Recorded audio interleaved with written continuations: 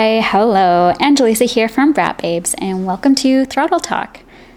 Are you a woman athlete, maybe an ambassador, or an influencer, or maybe it's something that you are working to become?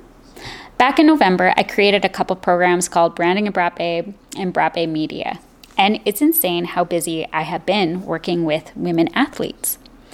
And I must say, it's been a pleasure working with these women athletes, finding their voices, creating branding and designing portfolios and proposals that companies and brands are blown away with.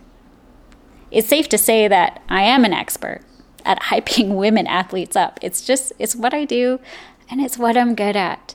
And I am so excited that I am able to share my experiences. I'm able to share my skills with other women to create epicness.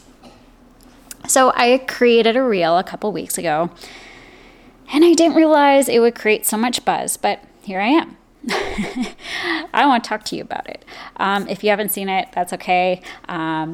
It's just something that I have experienced myself and received quite a bit of feedback from companies and brands that I have worked with. So I see it happen more often than not. Women athletes make a social media post on Instagram, and in their captions, they're tagging all of their sponsors in one post. And that's it. I look at these posts and I'm kind of searching in the caption to the relation to the post, whether it's a photo or a video. And then I'm looking at all the tags of the sponsors, but I don't really see a relation to the photo to the caption. In fact, I'm seeing a whole lot of tags of sponsors. Now, don't get me wrong, it's okay to do this once in a while, but I guess my advice to you is don't make this a daily thing. Don't tag all of your sponsors in a post and call it a day.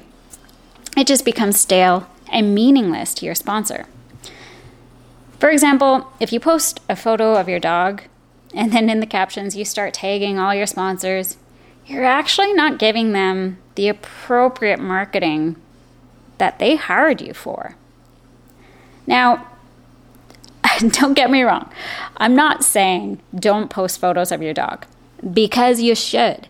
You should be posting about your life, your favorite things you do, not just the specific sport that you're working on.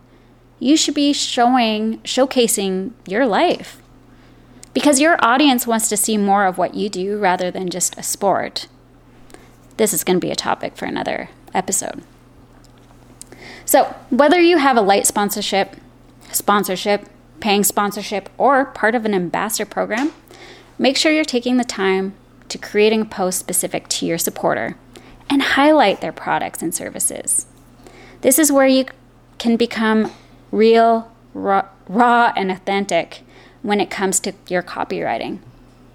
Okay, so I might have confused you with the terms of the listed sponsorships, so let me explain each one very quickly. Light sponsorship, it's a discount. If a brand company offers you a discount on products and or services, this is considered a light sponsorship. Sponsorship is where you get free products and services and or services.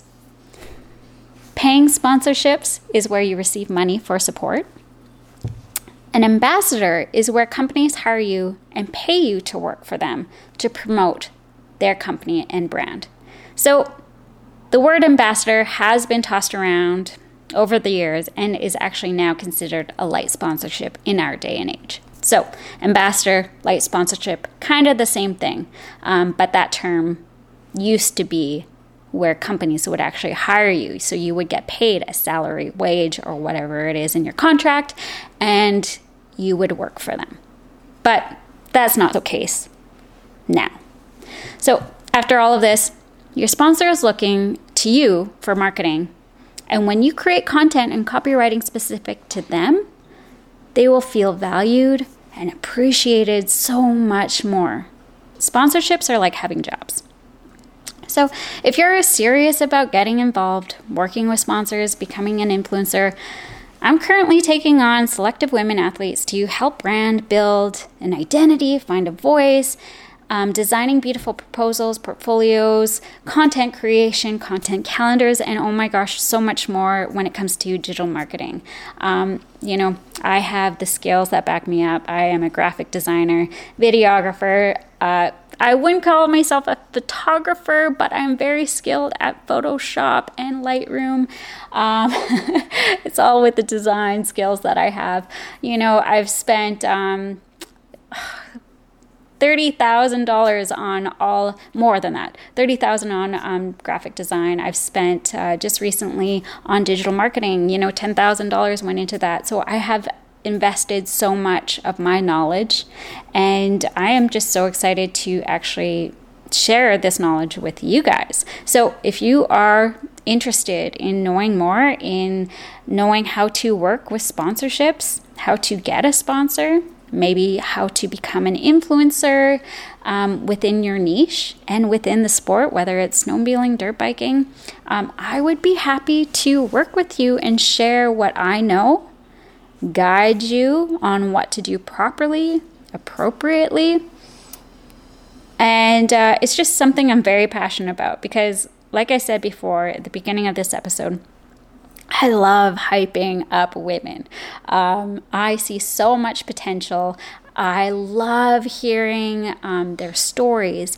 And when I ask women, about their struggles and pains, their fails, all of it, I see that there's more to their passion than they realize. There's a reason why they are seeking out for these sponsorships. They're seeking out to be an influencer because there's something hidden deep inside of them that they should be exposing. A lot of our passions are from our triggers, whether we know it or not. So finding your voice and your niche is something that I would absolutely love the opportunity to embrace it, acknowledge it, and grow with it. So if you're interested, email me, brapbabes@gmail.com, and that is BRAAPBABES, brapbabes@gmail.com, and we will talk to you soon.